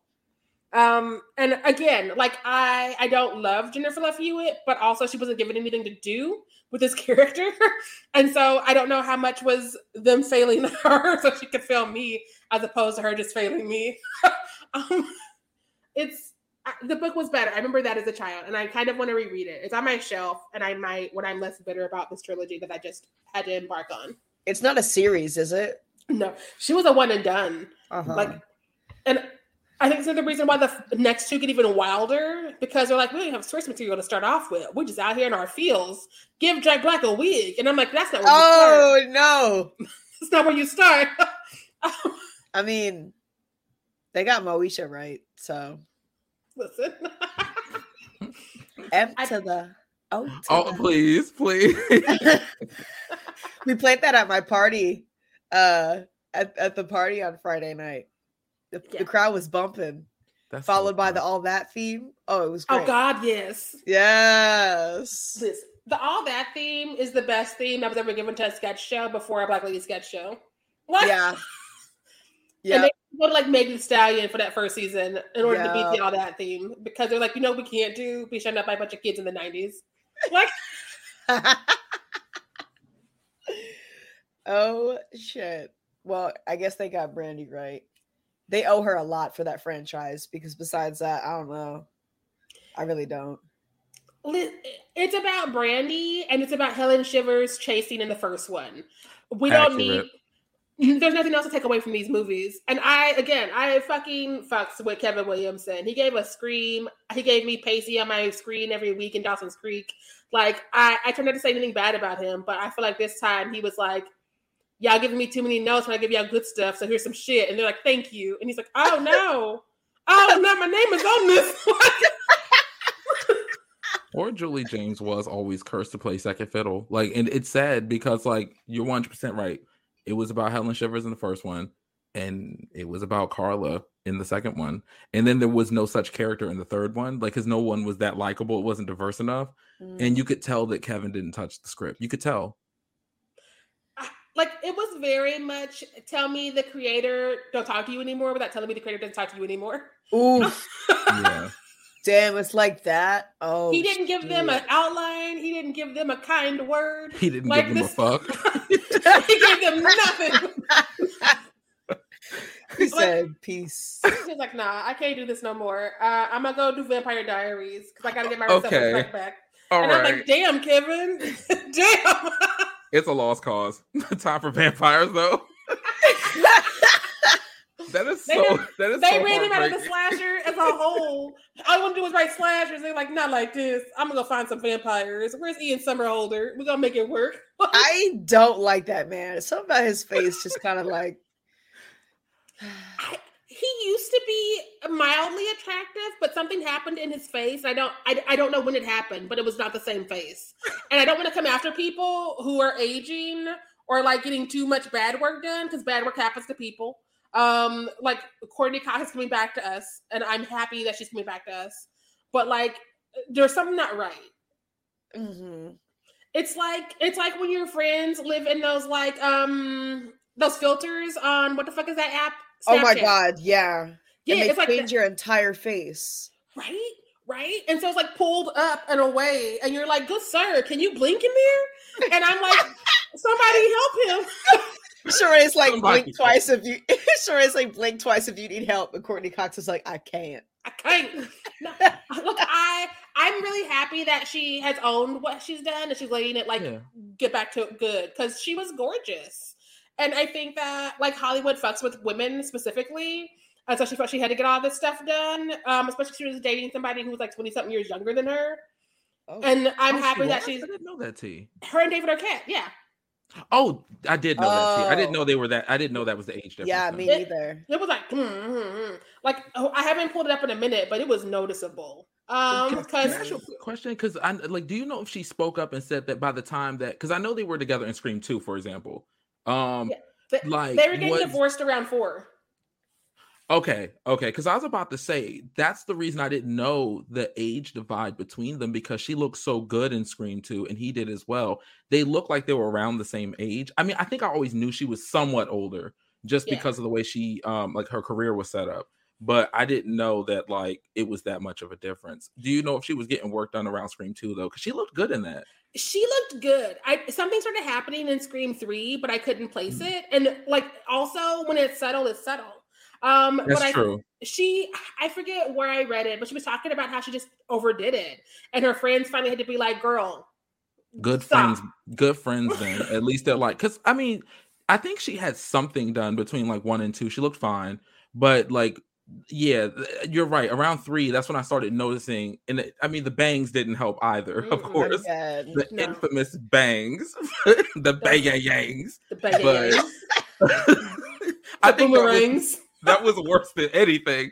I would take anything over the bangs. Listen, I was like, oh, what happened to your head? What is you know, she had a nerve to say that she thought that they were cute. Yeah, she was going for a Betty Page thing or something. She's like, well, you guys can say what you want, but I thought the bangs were super cute. Everyone on the internet was like, girl, quit playing. In the last 2.5 years, David Arquette finally stepped forward and owned blame for those, because they were still together at the time. Because I think Scream 3, they were just getting back to their honeymoon, so they were supposedly too tan to blend in. But like, he was like, I thought it was like a cute Betty Page thing, so I suggested it. And I was like, you fucked up her hair, and then y'all got divorced. That's why. Wow. Say it again, Sheree. I'm leaving your ass today. Right. You got these motherfuckers out here laughing at me. She was like, I'm leaving you. Look at my hair. Look at this. You did this. And their kid is like, what happened? Why? What's going on? Why is mommy's hair look this way? Why is she packing? And I knew Scream 3 had hella scripts, because, you know, that's their thing that they do. So I'm like, is this like from a cut scene that like Ghostface slashed at her and she came back and that's what happened? Like, I need some story as to why her hair is set up like this. Why is it looking like the Dewey Decimal System, like sitting right? I'm very confused. This is the haircut I expect when Helen Shivers woke up and saw that she had her hair handled by the fisherman. Who left? Brother Ghoulish has left the chat. Because Helen woke up with layers and shit. She's like, oh no. I'm like, yeah, someone was in your house and that's creepy, but you look great, baby. And she is like, no. And I was like, why couldn't you do that on your own, though? I mean, get a lock on your door, but also this is how you take care of your hair. Meanwhile, Courtney Cox, like, she got attacked by like all the slashers. Not all of them. Even Victor Crowley from Hatchet came in there. Listen, Leatherface handled those bangs with a chainsaw. He was like, oh my god. If Scary Movie was like still around and the Wayans brothers were still involved, that would be a great fucking skit. It would. Just have all of the slashers do her bangs. I thought about, you know what, Zero, you gave me an idea for one of our episodes. We actually should talk about like what horror the Wayans would have touched on if they kept going through with Scary Movie, because like there's so much stuff, you know what I mean? Can you imagine them fucksing with Us? Can you imagine? And Malignant. Oh my god, they would eat that shit up. They would eat that shit Let up. me see. Us and Malignant for sure. Okay, Zero, you got that one in the pot. Come on. Who would you I want to can see see Sean Wayans strapped to somebody's back right now. I'm fucking losing it. And I want that. I want it right here, right now. Give them the money. Oh my god. Oh my god. Oh god, that would be so juicy, man. We're doing it. I have to save my ideas for that episode. Listen. It's happening. It's going to come right after the Karen conspiracy. The Karen conspiracy. And before the biggest episodes, y'all, that we ain't told them about yet. Yeah. Y'all are in for that one. We got some things in the horizon. It's still loading, baby. We buffering. Right.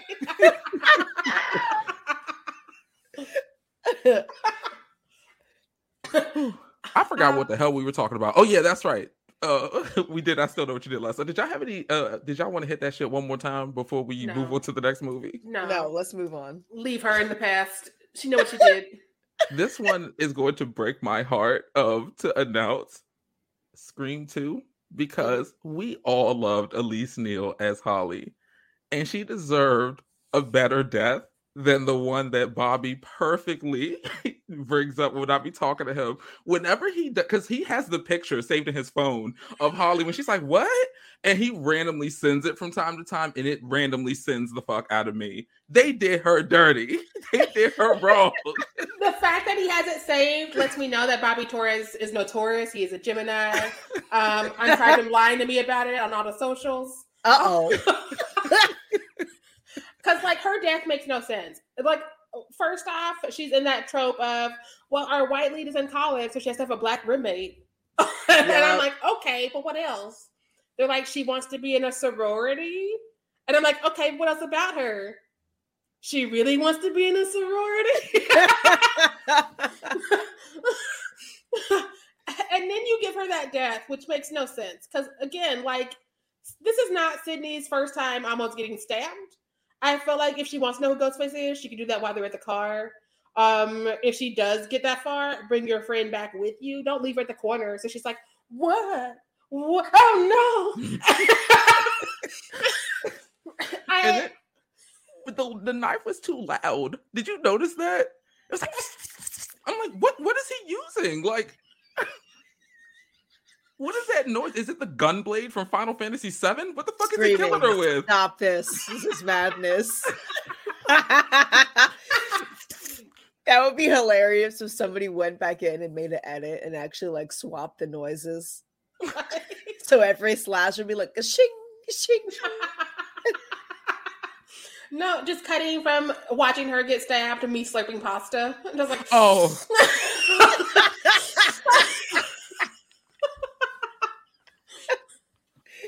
Y'all are ridiculous. And that concludes our ASMR section. Oh my God. You knew that Kevin Williamson had something to do with this script when we saw that the roommate was black, because even Julie James had a black roommate who basically it was like literally mirroring in itself. Because like that's how we saw Brandy. Like she came in through the thing, but he learned, because in Scream 2, I feel like we were able to, just like I Still Know What You Did Last Summer, right? We're able to actually see a person of color with more people of color along the film, and that it like moves along. So it could have been worse, but it also could have been better. So no pass, no olive branch. We let Dewey get stabbed 98 times and live, but we couldn't let Hallie. He killed the fuck out of her. He hated her ass. That shit is embarrassing. I'm sorry.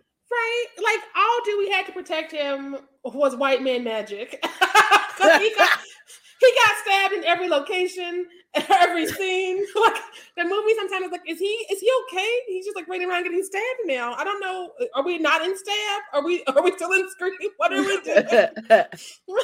But Hallie is like, oh no, one and done. She was also, because like the first movie had no black people. I counted. No black people. And so we get here and you kill Jada and Omar up top. And I'm like, okay, we like an iconic death, but also you don't have a lot of black people apparently in California.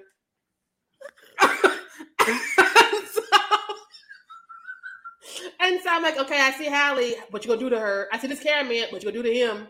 And like, luckily the cameraman lives, because he left with one of his 3 scenes and then came back. But you know what? I will give them props for that, because I feel like a lot of people would have got the fuck.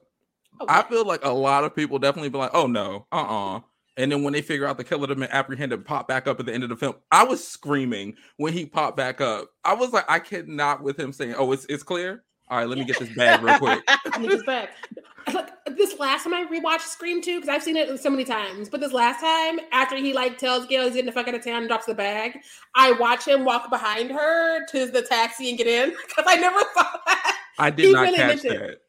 Go back to that scene. It's so funny, because it's like, I'm not going to do this. Your last cameraman was fish sticks. He throws the bag down and he starts walking away, and she starts talking to Dewey, and you just watch him get further and get in this taxi, and the taxi drives off to not hear her. Hell no. My favorite thing I never noticed about that movie. I mean, accurate though. I'm getting the fuck ASAP, in the words of Tokyo Tony. I will never quote her again on this podcast. I apologize. But yeah, no, because like, yeah, no, that's all I had to say. I felt like I had something else, but then as I started to open my mouth more, I realized there were no words left in it. So, you know what this reminds me of? I'm listening to you guys talk, and I'm thinking of Fresh. Did y'all watch Fresh yet? Oh God, yes. Yeah. Okay, so I didn't know if I wanted to put Molly on this list, because one, I kind of feel like she is I mean, she's not the lead. Like, the lead is Noah, but she's definitely like no sidekick. Like, she is the day saver. You know what I'm saying? So she's not like better. Yeah, she doesn't have these like pathetic qualities that a lot of these characters are written into. But what made me think of this just now is the bartender at the bar. Yep. When like she's got, or he has Molly's location when she goes to see what's up with her friend, because she's a good friend. And he sees that she's out like in the boonies, and he's like, okay, let me pull up. He pulls up, and then that's when you think, because okay, when I watched the movie the first time, he pulls up to the house, right? And it's like dark and scary and shit. And my mind immediately compares this, what I'm seeing on the screen right now, to when Rod pulled up to the house and Get Out. And then he like saved the day and was able to take Chris home, you know, consider it, I can handle TS motherfucking A, that old shit. And I'm like, oh, like, that's great. Like, he's going to come save the day or whatever. And then he just pulls up and he's like, nah, I've seen this movie before. I'm not getting out of this alive. Turns around and goes the fuck home. Right? No, I wanted Molly to have his energy, because Molly was out here risking life, limb, and tit to save her white friend. Life, limb, and tit. I was so mad. Because I'm like, okay, I get you want to like save your friend, but also, are you making smart decisions as you try and do it? Because she's definitely like in the killer's home, turning her back on bitches, like, and calling phones. I'm like, Molly, girl, I know you know what's going on. Don't do this. She's a real one though, Molly energy. So I'm gonna like halfway add her to this list because she is a bad bitch, but she doesn't have that patheticness. Like, that's how, if you're going to have a Black secondary character who's going to serve something for the story, this is how I think it should be handled all of the time. And, you know, this movie just came out this year, so naturally, as a society, we're learning how to handle these situations better. But that's also not an excuse, because, like, if you look at the Matrix trilogy, and even the new one that came out, but I mean, besides the new one, because that one also came out very recently, but the original Matrix from late 90s, early 2000s handled their POC sidekicks very well. Because even though, you know, we have Neo as the main character and he's the one who's driving the story, really, every, for lack of better words, Black sidekick, Black supporting role served a purpose, like everybody. Yeah. And it even gets to a point in the second and third where, you know, you're kind of, they kind of have characters that are like experimenting with like gender identity, and, you know, they're not just throwaways like you see in The Craft. So it's, I mean, it's not, I don't believe that it's acceptable to have these types of throwaway characters in the year of Joe Biden's America right now, but it's also not an excuse from any of our past movies, because The Matrix is old news now. Like, everybody's seen The Matrix. They're not new movies by any means. And The Matrix did it phenomenally throughout four movies, or let's just talk about these three, did it phenomenally throughout these three movies that are like decades old at this point. So what's your excuse? Listen, because it's always sloppy, and you have like your Timmy Burtons out here being like, Black people just don't belong in my stories, with his full chest. And we don't talk about it enough in real time, because they're just like, well, it's his world. I'm like, fuck his world. Because I live in this world. He needs to live in this world, or he needs to stop making his little shitty sad man movies. That's what he can do. Damn! Accurate. Yeah, I'm not going to fight with you on that one. No. I heard you. I was a Tim Burton fan as a child, because dead people. And who wasn't? Like, all of us were. That's like, that's how we stumbled and tripped and fell into this fucking hellhole of a fandom. Listen, and then you look around and you're like, he has never cast a Black person, aside from, of course, Batman 2. Because Billy D. Williams was like, I'll be the only one. I volunteer as tribute. Listen, it was the Hunger Games. It was like, only one Black person in my whole resume. Who's it gonna be? Yeah, it's ridiculous. And as bad as it is, that Timmy Burns that definitely does this sin. It's bad enough that enough people cape for the aesthetic and try to, like you said, like say, well, it's just his aesthetic. And like, I think that's rooted in this misinterpretation or this like wrong idea that like Gothic is always like pale skin and like dark clothing and stuff, when it's so much more diverse than that. It's thematically more diverse than that. And it's really silly because when you think about movies like Corpse Bride that he's involved with, that feels like it is extremely influenced by cultures of color. Like you think about like the Dia del Muerte and all that. Like I thought that there was more sensitivity on his part seeing that type of stuff, when in reality it's just really whitewashing and claymation. And his stuff could actually be very robust if he got out of his own way. Because the same thing with the treatment of the Addams family, I feel like they're heavily influenced by cultures of color as well. And so what is a whitewashed version of that going to look like? Like all of his other sad white man movies. I will never forget when I was actually reading somebody's think piece on A Nightmare Before Christmas, and how it's not Ooga Booga. It's not Oogie Boogie. Oogie Boogie. And they were like, the only black person technically in this whole movie is Oogie Boogie. And let's talk about, listen, problematic. So maybe we don't need to be in his world. And I'm like, damn, oh no. Because again, that was like my favorite thing as a kid, because you don't understand how like people were just out here being openly racist, and Hollywood's like, cool. Collect your check. Okay, anyway, so payroll. Right. Right? Yeah. Right? And the fact that people will still support him and they don't question it, because it's one thing, because we all are here for problematic people every once in a while, but you can't be out here defending them in the social media, being like, that's his aesthetic. His aesthetic is racism. So like, that's not an aesthetic. That is a lifestyle. And I need him to unpack it. Is that really the hill that you want to die on? Right? Racism as an aesthetic? I don't think so. An aesthetic is like, oh, he likes to use blues and greens in his work. Or, oh, he experimented with this kind of film stock. It's not, I don't see brown people in my work. That's not not an aesthetic. When I read that, and then like Girl That's Great did an episode on it right after I read that article, so I was like hot. I was like, fuck you, Timmy Burton. Fuck you. I'm glad I never give you no money. Timmy, god damn it. I almost called up my like brothers to be like, all that shit I brought you with Timmy Burton on it from nieces and nephews, throw it away. Throw it away. I don't know how it would feel. Like, there was that fan casting that went viral on Twitter for a potential live action Corpse Bride with Timothy Hot Chocolate and the girl with like really big eyes who was in the first Spider-Man. Brown girl, and she's like very beautiful. And she's got like, I mean, they both do. Timmy Hot Chocolate too.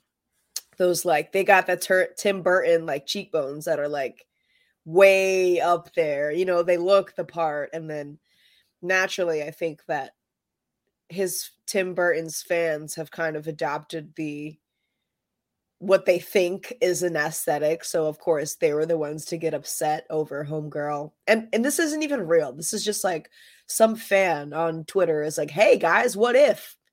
And then everyone gets mad. I call that brainwashing, because that's not real.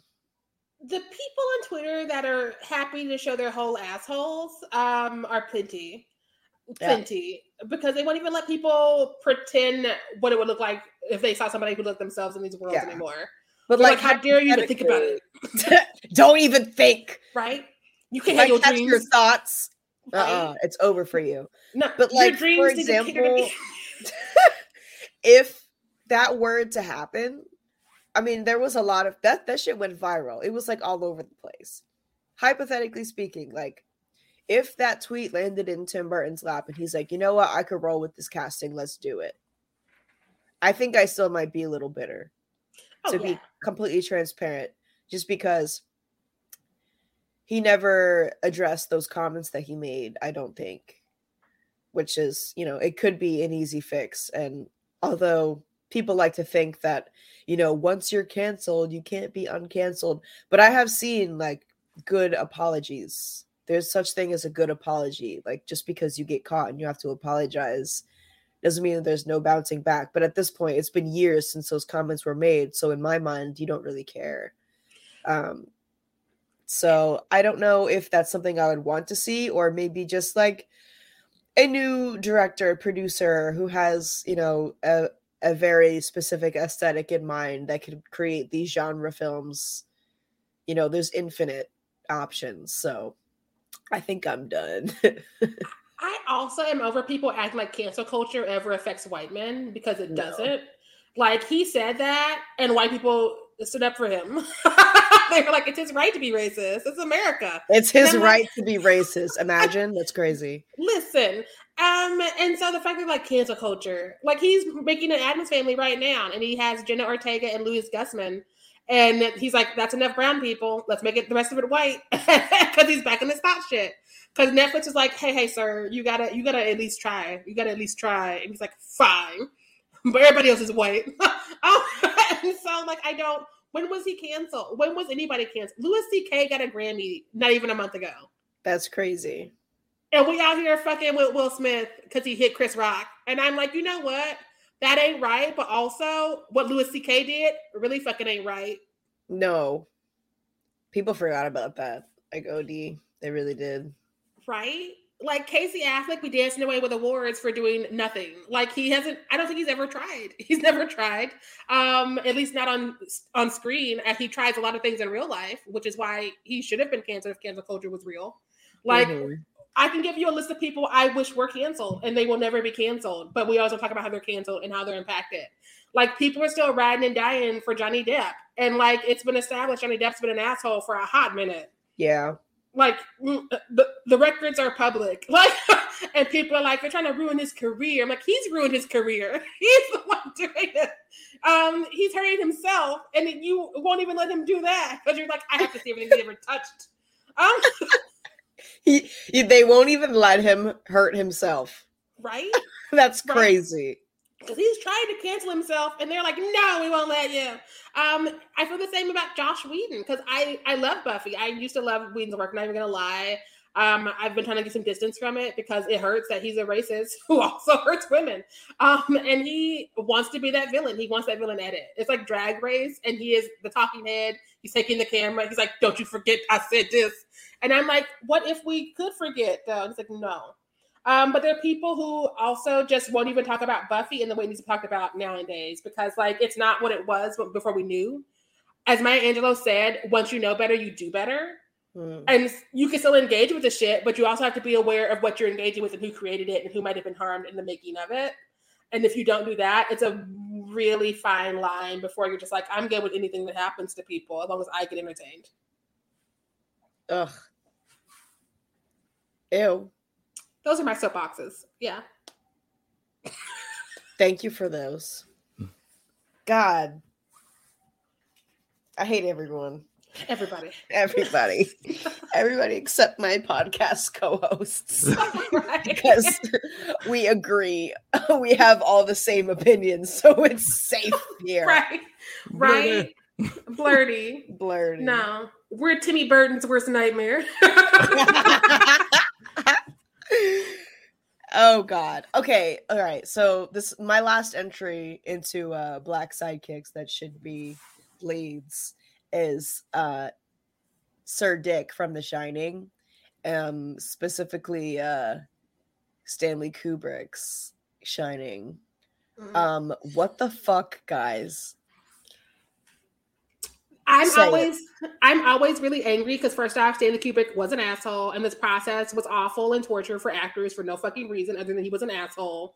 But also, his adaptation kills Dick Halloran, where even Uncle Stephen, who's problematic, never met a person of color that was not magical, was like, he should live in this novel. I'm doing a lot of things. Like, Uncle Stephen will find a way to have a chapter where white people yell the N-word in any book he's written. But even he was like, this one Black character should live in my novel. And Stanley Kubrick was like, nah, and he did this to him. And wasn't even going to write a way around that to make it make sense. The dude literally has the shine. He sees things. He's seen everything up until the moment that a shotgun is gonna appear at, like, the math isn't mathing. It doesn't make sense. It's just like, we're gonna keep him for character development for young Danny until he's no longer necessary, and then we're just gonna. It's like I almost imagine, like, during filming, they just kind of like wrapped it up, like, oh yeah, just, you know, shotgun to the chest, you know, just something, anything, you know. And it's also just like really fucking vile, because aside from Shelley, I would say that Scottman was probably the most abused on set from like the footage I've seen. Like, he would make him film scenes like almost in the 3 digits, same scene over and over and over until the man was almost crying.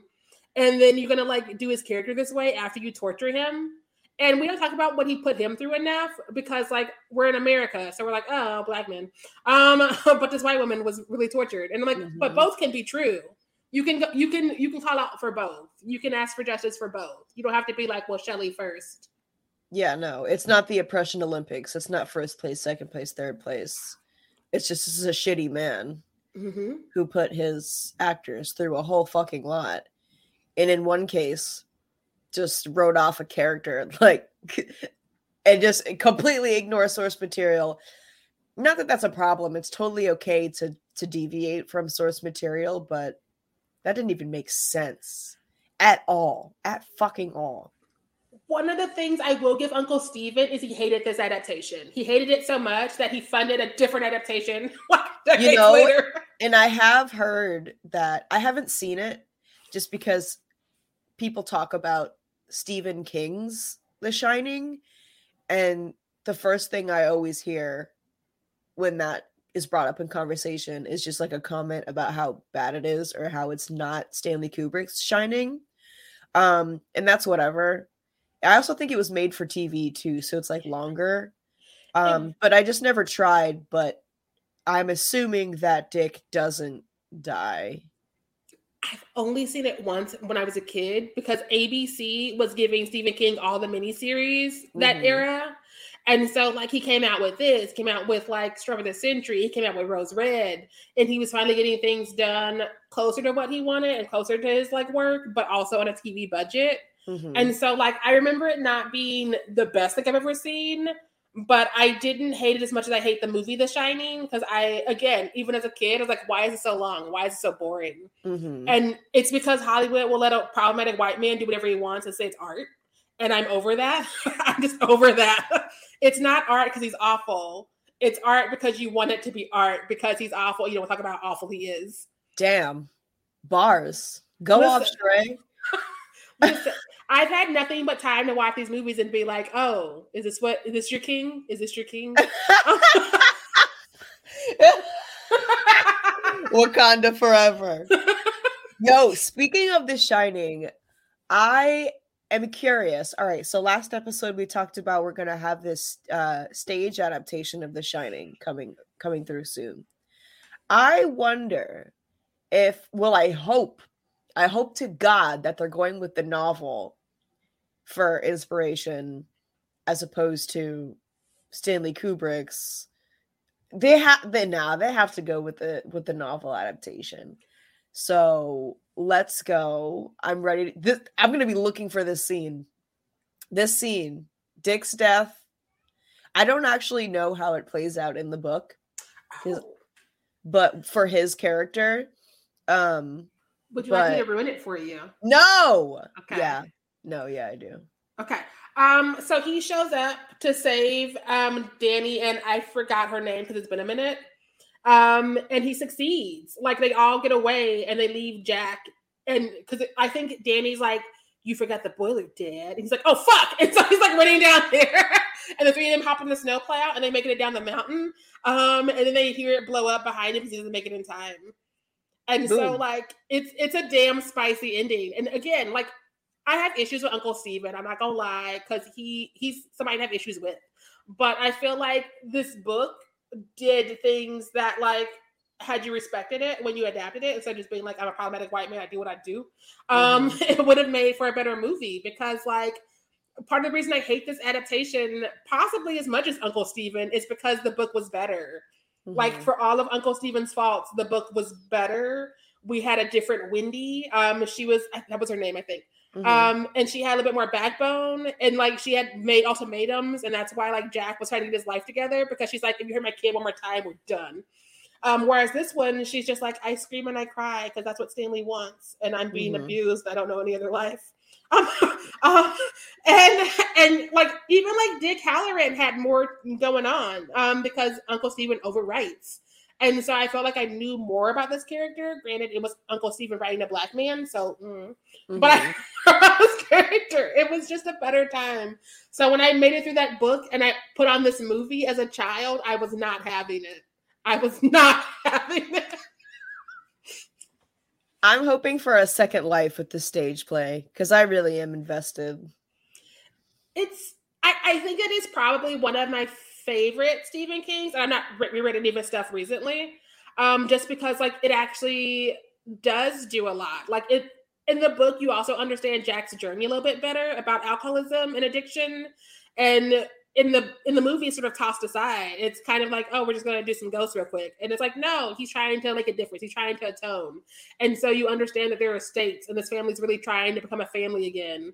Whereas here, it's creepy from the beginning. And so you're like, well, why are we with him? Why is Jack creepy? There needs to be levels. As Kendrick Lamar said, there's levels to it. You and I know. So I don't understand why Stanley Kubrick saw that book and was like, let me ruin it for 4 hours. That's a great question.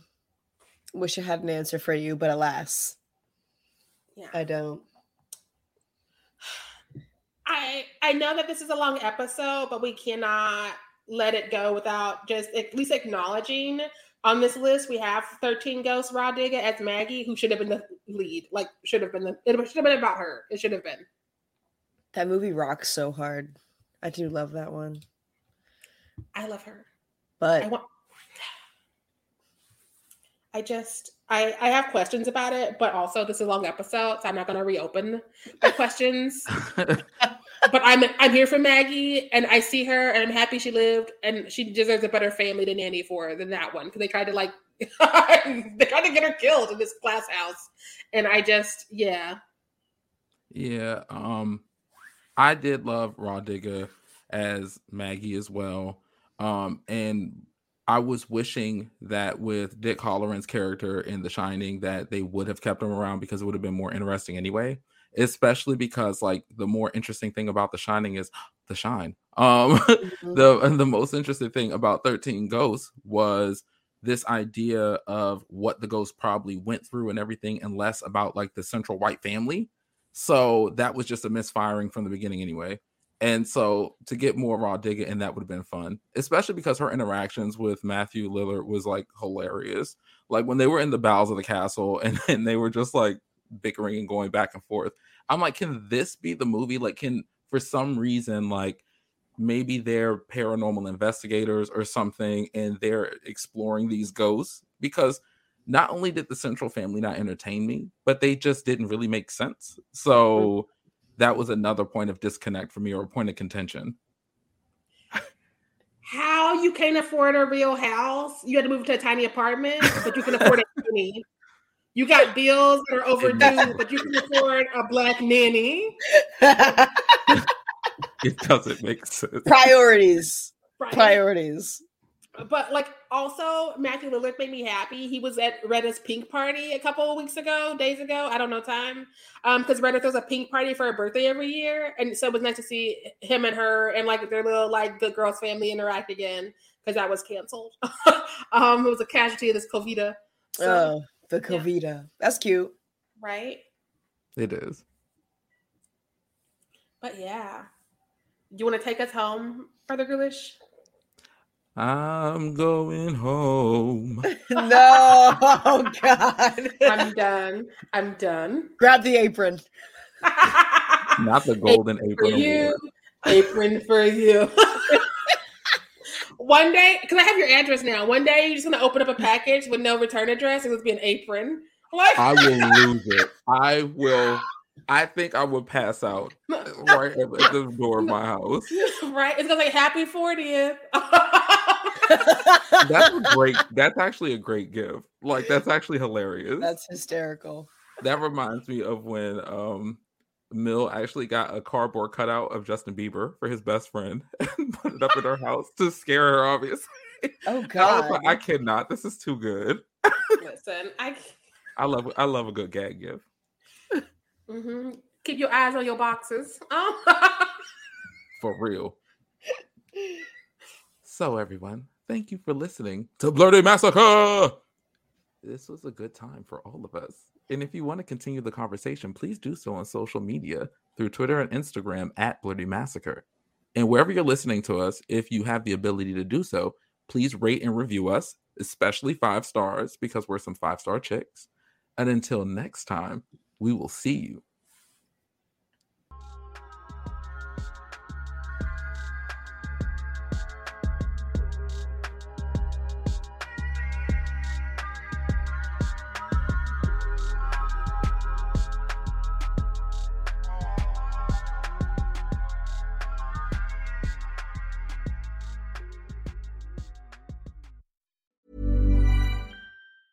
Planning for your next trip?